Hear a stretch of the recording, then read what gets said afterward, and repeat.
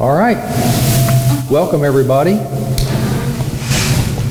Today, our topic is race and the body of Christ. I put race in quotation marks for a reason that you're going to see as we proceed through this. And I put the two together, race and the body of Christ, because, frankly, because of the nature of the church, it's a transnational, global entity. The church is. It transcends all nations in the world. We have, let's say, different races coming together as part of the church. That's the way it's put together. It's not just one homogeneous unit. So the other reason, of course, is that race is very much in the news today, and there's a lot of, you can't turn on the television these days without running into the issue of race. And in the current issue of Voice that just came out from IFCA, this issue is about the critical race theory, justice in the Bible. This whole thing, it's got several articles in it. So it is a timely topic, and we want to look today at what the Bible says and what it doesn't say about race.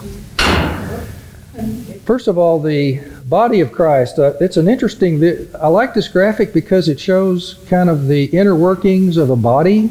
It's an image. It's meant to be a type. It's not real in that sense, and yet it's talked about in 1 Corinthians 12. Paul talks about the hand, the eye, the ear, the nose, the foot, as though that's what we were. That was our contribution to the body of Christ. We could even think of it that way. The body of Christ is the church. Colossians 1:24. It is the church. So it's built in such a way, the church is configured in such a way that each one of us has a part to play. And not that we'll know exactly what our part is. I may be some little bitty cotter pin somewhere down in there. An insignificant little part. Somebody might be the joint of a finger. Somebody might be doing something really remarkable. But for the most part, we serve where we serve. We do what we do and make a contribution. And the Christian is both a part of the whole and part of one another. So we are obligated to the head, which is Christ, but we're obligated to each other too, to cooperate, to work together. We're simultaneously individual Christians, but we're also simultaneously members of the whole. And in 1 Corinthians 12:27, it says, "Now you," plural, "you all are Christ's body and individually members of it." That last phrase, members of a part of it. From a part. Think of it that way. Also, we talked about this when we talked about the creation in the 7 seas. All of us, all human beings, not just Christians, but everyone is made in God's image.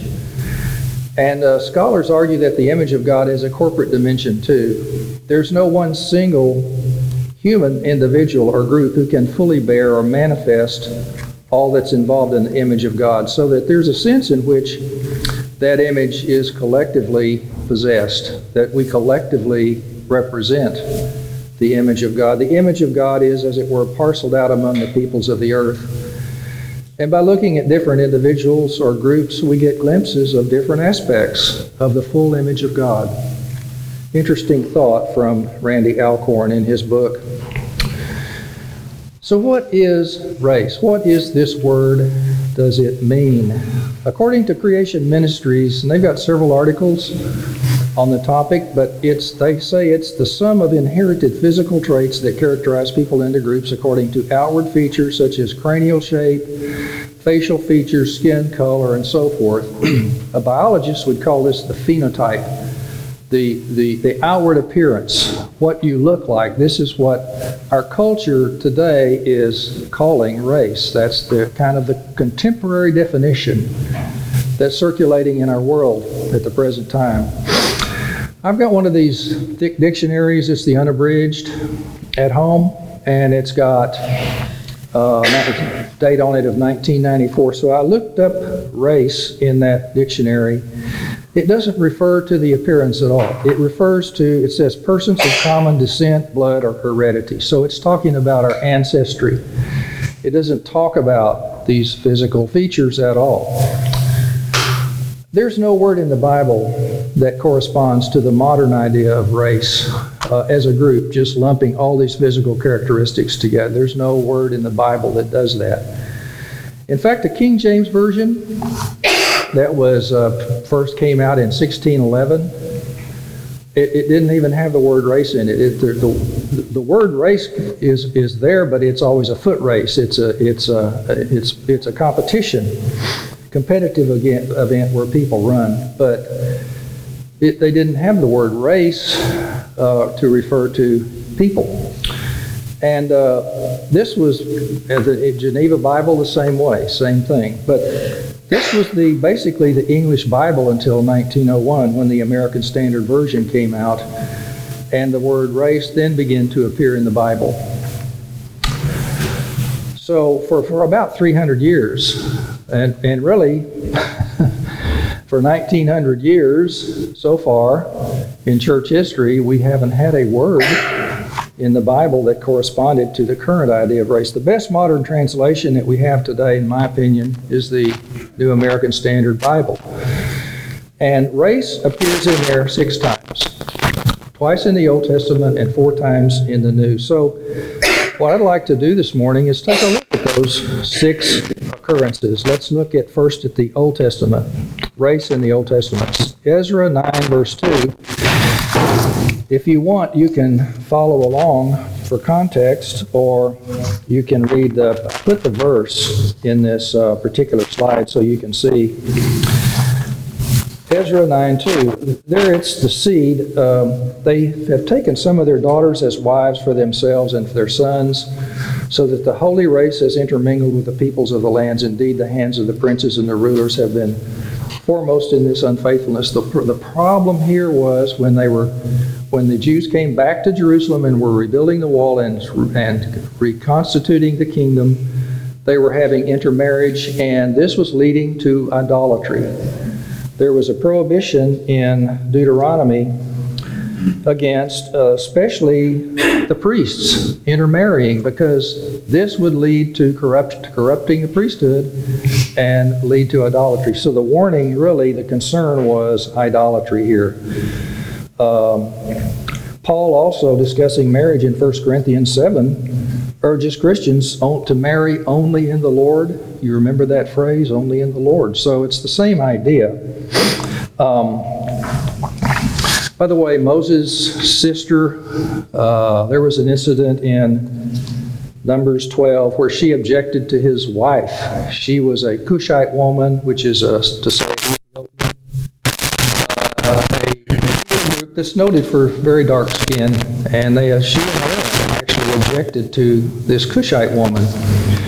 And so the anger of the Lord, it says in verse 9, burned against them, and he departed. But when the cloud had withdrawn from the tent, behold, Miriam was leprous, as white as snow. And Aaron turned toward Miriam.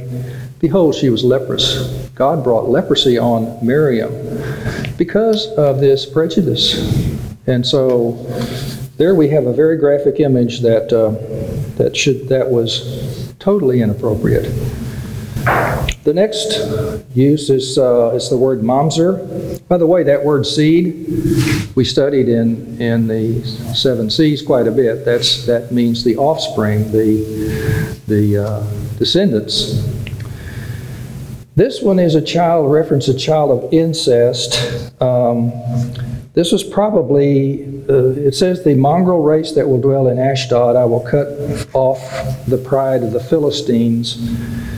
This was the prophecy that the Philistines, who occupied Ashdod during the days of Alexander the Great, would be taken out of the land when Messiah returns. And because they didn't have a nation to begin with, Walford and Zuck, in their commentary, the Bible Knowledge Commentary, says, they will be absorbed into the population of God's people, since there's no evidence that this was fulfilled in the invasion of Alexander. It apparently awaits the fulfillment as part of the blessing that will result from the messianic rule that's described in Zechariah 9, verse 10. So that really it has a good ending to it. These people they'll have to leave that area because they have displaced the Israelis. And this is something else by way of coincidence. You've probably seen in the news a lot of rocket fire between Gaza and Israel, and it's become an international crisis. And some say that the situation is similar today as it was back then. And how is this going to be resolved? I think we have a hint in this prophecy in Zechariah 9 that these people will, when Christ returns, the remnant that's still there, and believe me, there will be a remnant. There will be a remnant because we have God's promise that every tribe, tongue, people, and nation will come to Christ. They will be absorbed. They'll be able to join in and have a place to live. So we have those two references in the Old Testament. Neither one of them refer to the physical characteristics or the color of the skin or whatever. Let's look at the New Testament. Here we have 3 out of the 4 use the word genos. That means, you could see in that word genealogy or something, generation. It means descendant, ancestry, posterity. Again, no reference to how you look.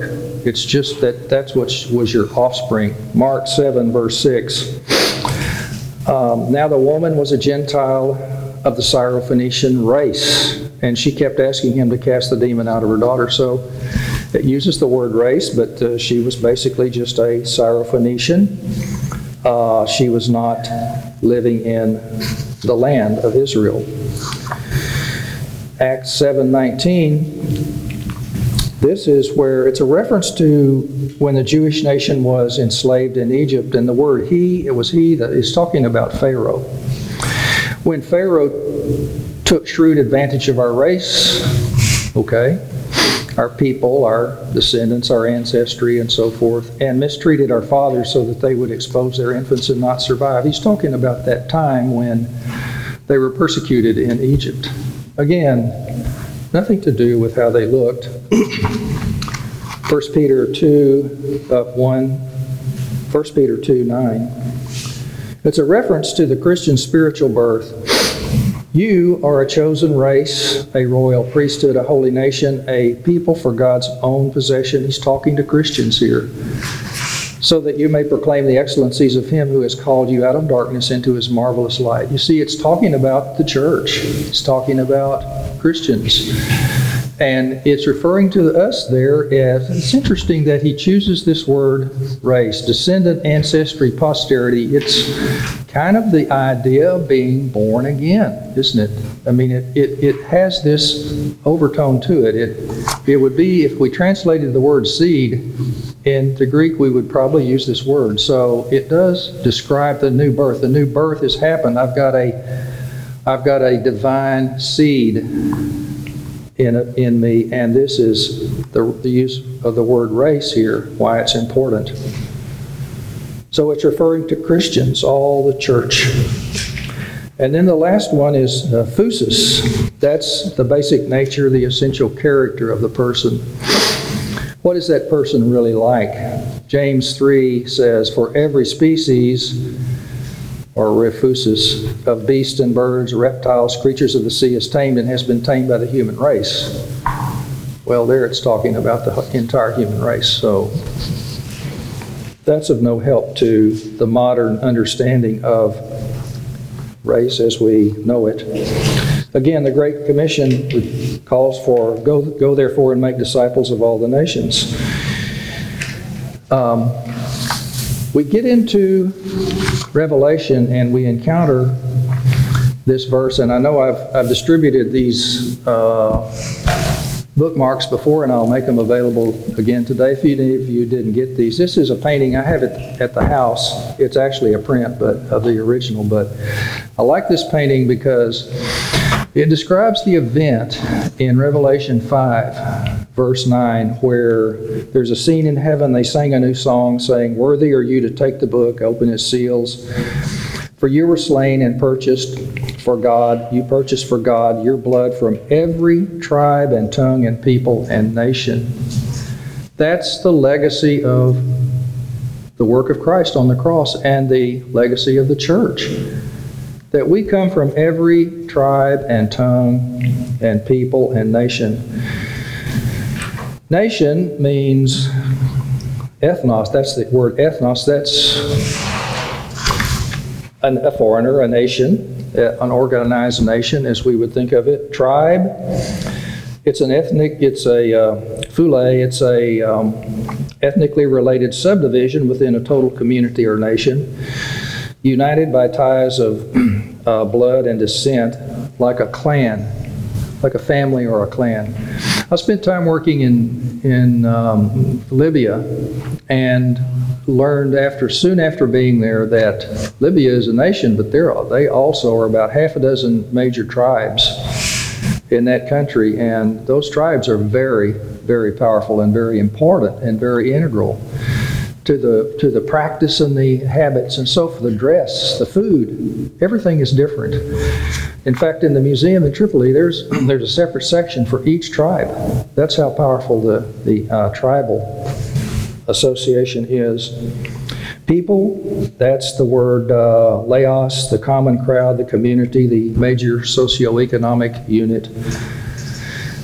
And then the tongue, that's the language. What do you speak? So it's all by those specific designations that Christ is calling his church. Not one of them speaks to the way they look. But pictured here, Hyatt Moore, who used to be with one of the top people in Wycliffe. He's got the Crow of Montana, the Berber of North Africa. That second one there on the left, that's from Libya. The Maasai of Kenya, China, Ecuador, Afghanistan, Ethiopia, Mexico, Brazil, Papua New Guinea, British Columbia, Mongolia. It's got all those nations. They have an equal place at the table, do they not, with the Lord? You see, Jesus in the middle, he was a man of his day as well. He as it says in Galatians 4:4, in the fullness of time, he came and was born to Mary. And we don't really know what Jesus looked like, except there's a description of him in Isaiah 53, verse 2. It says this, "He has no stately form or majesty that we should look on him, nor appearance that we should be attracted to him." In other words, it's making the point that he looked normal. He looked kind of average, if you will. In Matthew 13, when Jesus came back to his home and went into the synagogue and was teaching there, the people became a little bit outraged because he had so much authority, and they said, "Where did this man get his wisdom and these miraculous powers? Is this not the carpenter's son? Is not this his mother called Mary, his brothers James, Joseph, Simon, and Judas, and his sisters? They're not all with us? Are they not all with us? Where did this man get they took offense at him." So he didn't really look like the Son of God. He wasn't notable in that sense. In the summer of 2003, my wife and I went on a dig in Israel, and it was an exciting time because we uncovered an underground cistern. The part we discovered was that where that water is over on the far right, and that part that went down into it, there was a manhole cover on it that our team actually excavated. But down below it was a large vault, and there's a man standing, that's Lean Rittmeyer there standing at the opening of it, excavated all of that out. It's all underground. And the excavation was a place where they had an olive press there. So that went on for several years. It was active during Jesus' time.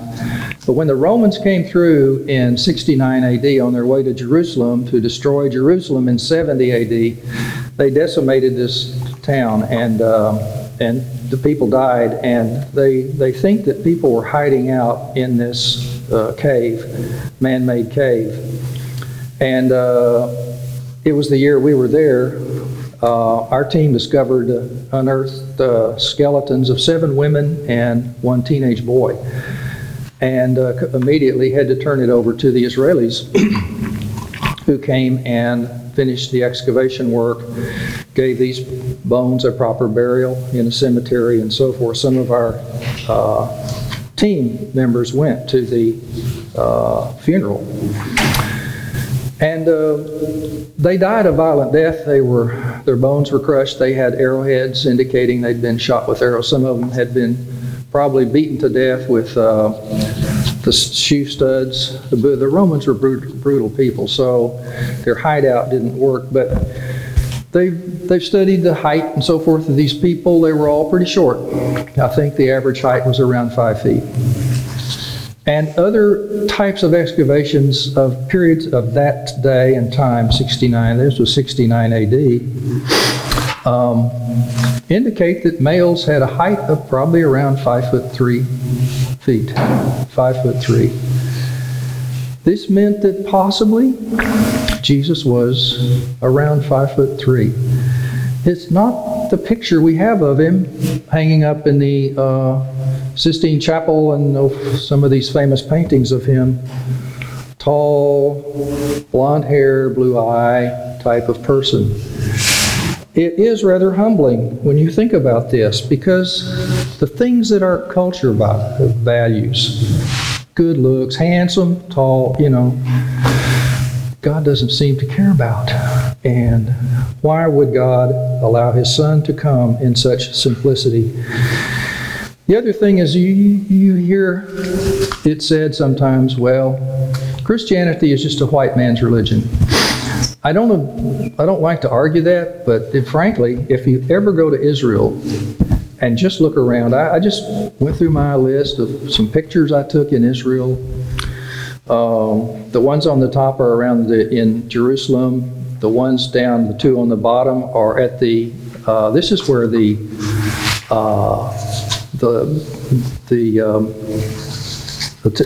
Mount of Beatitudes, where Jesus gave his Sermon on the Mount. It's a beautiful place. It looks over the Sea of Galilee. It's a beautiful hill there. The man in the lower right is Japanese.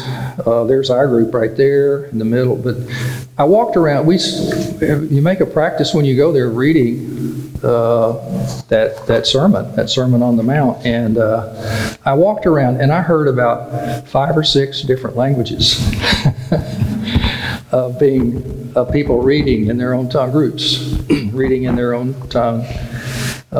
Group in the middle there being baptized. That group up on the upper right is from Africa. It's not a white man's religion. In fact, if you add up all the Christians in the United States and multiply it by 3, that's about how many Christians there are in Africa. So when you go around the globe, you find that 34-35% of the world self-identifies as Christian. And Christianity is anything but a white man's religion. Not that it's important, but it's just worth noting. It's not worth arguing either, but I wanted to point that out. Jesus certainly did condemn racism. His disciples, when they went through, there was a lot of hostility between the Jews and the Samaritans, right? The Samaritans had disobeyed God in the same way the Jews did, but they intermarried and so forth, and they brought back a lot of baggage from their exile, and they were resented by the Jews for that. And when they went through the village of the Samaritans, it said they didn't receive him because he was traveling toward Jerusalem. When the disciples, James and John, saw this, Lord, do you want us to command fire to come down from heaven and consume these people? I mean, let's do something about this. He turned and rebuked them, saying, you don't know what kind of spirit you are, for the Son of Man did not come to destroy men's lives, but to save them. And they went on to another village. It clearly shows that Jesus did not share their prejudice, their racial prejudice. What does the Bible really say about race and racial prejudice? God God sees not as a man sees, for man looks at the outward appearance, but the Lord looks at the heart. That famous verse in 1 Samuel 16:7. It's too bad that we can't see the heart, but we don't, and God does. John 7, Jesus said, "Don't judge according to appearance, but judge with righteous judgment." He also said, "You people judge according to the flesh. I'm not judging anyone." So it's something we should avoid. Paul said, "From now on, we recognize no man according to the flesh." The Master's MacArthur Study Bible's commentary says we're not to evaluate people according to external, human, worldly standards, including race. So that's the biblical perspective on race. This is probably why race as a concept is just not mentioned. Every human's value and dignity is worth is frankly inherent. It's inherent because we're created in God's image. We're created in His image, and so we have that. Every human being has that, Christian or not. Every human's value and dignity and worth is not an achievement. We don't improve on it. This is the way we have been made. Psalm 139, you remember that psalm where David said, "I'm fearfully and wonderfully made." There are now books coming in. If there was a sequel to this little lesson today, it would be all that's being written by atheists, essentially saying we are not fearfully and wonderfully made, picking apart the human body and trying to trash the way we're put together. I think it's an outrage because this is something that David was praising God for. But our culture has risen up against this. It's an evolutionary worldview on their part to think that way. Every human has been created in the image and likeness of God. This is what gives us our value. This is where our value comes from. It's not from our wealth. It's not from our looks. It's not from anything like that, our intellect. Every human's dignity and worth is infinite in that sense because it is God that we are created in the image of.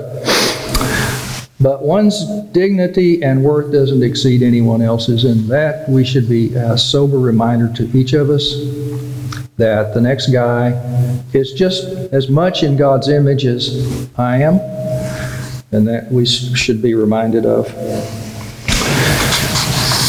This whole business about race, and frankly, it's tied directly to evolution. And it's the idea that somebody can be better than another, or somebody can be superior or inferior. There can be an oppressor, there can be a victim, and so forth. And maybe the guy who's the oppressor is more highly evolved. And I like this particular version of it because it shows the ape and, after millions of years transitioning up to, the problem is all these transitional forms can't be found. But finally to the human being, and the human being is doing something that makes sense intellectually. He's throwing away all of this garbage about religion. Why would you have religion if you have evolution? The two don't go together. If this is how the human being came about, we owe it to evolution, and we should worship evolution, not some fabrication or idea of a God somewhere that created us. So I think this is the essence of it here. But the Bible doesn't give us a pass on this issue of time. We went through this kind of quickly in our time in the 7 C's with the biblical record of time. And I know this is a bit hard to swallow. It's a bit difficult. It's challenging to understand how our universe could be so short, 6,000 years. But if you take that number and you look at the number of generations in each dispensation, from Adam to Abraham, according to Genesis 5 and 11 and Luke 3, we had 20 people. They lived a long time. 2,500 years of time passed, and there were only 20 generations. Then, because lifespans became shorter, from Abraham to David, 1,000 years, and there were 14 generations. Then from David to Jesus, according to Luke 3, we had 42. And that's 1,000 years. It was down to 24 years per generation. That seems pretty short. So to get from Jesus to today, to 2021, I just assumed 24 years per generation, and you come up with a number of 83, so it's about 159, 160 generations between us and Adam. According to this interpretation of the Scripture, that's not enough time for evolution to do anything. That's not enough time for any meaningful change to occur. There's an experiment out there, I think it's quite interesting, the long-term evolutionary, LTEE. They're using E. coli bacteria it's just a bacterium that grows in a petri dish, but they reproduce every 20 minutes. So they've got people working in this lab, and they've been doing this since 1988, continuously. They work in this lab, so as soon as the bacteria reproduce, they take that new bacteria and put it in a separate petri dish, throw away the old one, and they cultivate it. As 20 minutes later, there's a new generation. They put that in a new petri, and they keep going through all these petri dishes, and it's been going now for like 66,000 plus generations. And you know what they found? They've still got E. coli. It's still the same thing. They're waiting, hoping for that change, for that evolutionary step to take place, but they're not seeing it. It's quite informative. If you think, and that's just one little single cell bacteria. Think about the human body and the complexity that goes on. If we've had just a handful, even if it's instead of 150, let's say it's 1,500 generations, that's not even scratching the surface. Darwin's book talked about race. Now here we see race and evolution tied directly together because his title of his book, this is the picture of the original cover of it. It says, "On the Origin of Species by Means of Natural Selection, or the Preservation of Favored Races in the Struggle for Life." Isn't that a racist statement? If they're going to cancel culture, on account of race, they should do it to this guy, Charles Darwin, because here it is, a very racial statement being made. The favored races for the struggle of life. And really, folks, this is what has happened because the eugenics movement came, and it built upon this idea of evolution. And you can draw a straight line from the people who started eugenics to Charles Darwin. You can draw a straight line to, he had even relatives that became active in the eugenics movement. And then you can draw a straight line from eugenics to this Third Reich that was headed up in Germany, of which World War II was fought. The idea that they had a favored race. They thought that they were the favored race, of course. That's the way it would appear to be. But that was the idea. It's tied together. We talked about this at one point. I had the book Science, Evolution, and Creationism, published by the National Academy of Sciences in 2008. 15 PhD credentialed, highly qualified scientists in all fields, biology, chemistry, physics, and so forth, studying the subject of evolution, and they admit no one has ever seen evolution occur. No one has ever seen it occur. Well, why is it considered scientific then? That makes no sense. They just go on to say that there are certain inferences that seem to make sense, and so they're not giving it. Listen, I found a whole volume of quotations from committed evolutionists who are admitting the problems with evolution, that it doesn't make sense. It really isn't a thing. It's never been documented. It's never been seen in a laboratory or documented to have taken place.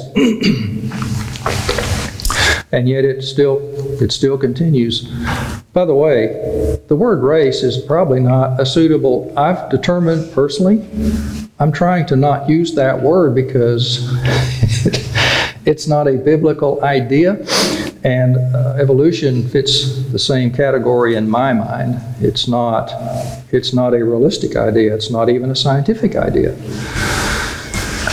We finally come to critical race theory, and by the way, I think we have some copies of this at the front of the church, and it's the current issue of the Voice magazine. You can get this and read these. There's some really good articles here on critical race theory, but I was able to attend Andy Wood's conference remotely at Chafer. He's the president of Chafer Seminary, and he's got a law degree and a PhD. So he's pretty intelligent and savvy about cultural issues. But this slide was in that presentation. I thought it was a good way to compare critical race theory. The fundamental questions: who are we? Critical race theory says we're members of a group. And the Bible says we're God's image bearers. We're all individuals made in God's image. There's no really way to reconcile those two. You're one or the other. These don't overlap. What is our problem? Critical race theory says we have a group that's oppressed out here. The Bible tells us that it's sin, and we all have it. It's not just the oppressed people, but we all have a problem with sin. What is the new birth? Critical race theory thinks it can be worked out, something we can solve. But the Bible says no, we're powerless to overcome sin. We have to be saved by a Redeemer. We need the intervention of a Savior to save us from sin. What is the solution? Critical race theory says liberation. We need to be liberated from this corrupt society, corrupt world that we live in. The Bible says Jesus Christ liberates us from all our problems, sin and its effects, both in this dispensation and in the ones to come. What is our duty? Critical race theory says to liberate the oppressed. The Bible tells us the Great Commission because, frankly, folks, we have a finite amount of time to live in this world, and then it'll be over with. What happens after that? What's going to come? That doesn't even fall into the category of critical race theory. The emphasis there is only the here and now, this life. They're not interested in the life beyond. But we are and we must be. What is our purpose? Critical race theory to work for collective salvation, some type of collective salvation. And there's no way to stop this movement. I don't think it won't die easily. All we can do is be light and salt in this world and continue the ministry that we have of the Great Commission to the world, to draw men and women to Christ and to glorify God in that process. So that is our purpose. There's, again, no way to synthesize these two. And if we're tempted to fall into some sort of concordance with critical race theory and say, okay, well, I'm going to agree on this point or that point or the other point, we may find ourselves slipping off into heresy. So it does pose a potential threat. So in conclusion, I would say this: there's no biblical concept of race as our culture defines it. The way our culture defines race, there's no word in the Bible that matches up with it. So that's the reason I'm trying to not use the word race. I'd rather be more specific. Tribe, tongue, people, nation, something like that. There's no place for racism or evolution in the Bible. The Bible doesn't support it at all. The Bible doesn't support slavery either. And it's a mystery to me how that ever got going. But I think it was political, not biblical. If you're a human being, you're made in God's image. I should say, since you're made in God's image, you are a human being. It works both ways. And therefore equal to every other human being in that sense. You are an image bearer. It doesn't matter what your skin color or your height or weight or your hair color, eye color, or anything else, what you look like. It's just the fact that you are human gives you that dignity. The body of Christ is still under construction. We haven't reached the end of the age. We're between the first coming and the second coming. When the second coming comes, when it arrives, the body of Christ will be complete. We will be completed at that point. So it's still growing. It's still increasing. The church is growing. New converts are coming to faith, both in time and space, from every generation, from the day of Pentecost all the way up to now, and in virtually every country around the world, all inclusive. It's a fully integrated, you remember that graphic at the beginning, that God has a design in mind and a purpose for each one of us in this body of Christ that we're called to be members of. Multi-generation, multicultural enterprise. It continues to this day, and it has an end point. Isn't that exciting? It is so exciting to me to think about this, because there's no group or club or association or whatever that transcends time and eternity the way church membership does. It's the greatest honor we have, is to be the member of a church, to be called by God into a relationship with Him.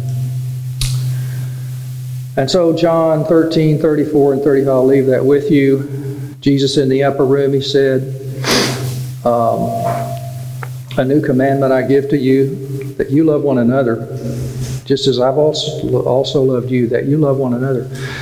By this, all men will know that you're my disciples, if you have love for one another. Shall we pray? Lord, thank you for liberating us from our sin and our sinful ways and the problems that we were having before we came to Christ. We just thank you so much for providing a way of escape that we might be able to spend eternity with you. We pray, Lord, that you would give us strength and wisdom and power to witness to the world that is dying because of sin, and help us not to be deterred from what we know and believe. In Christ's name, amen.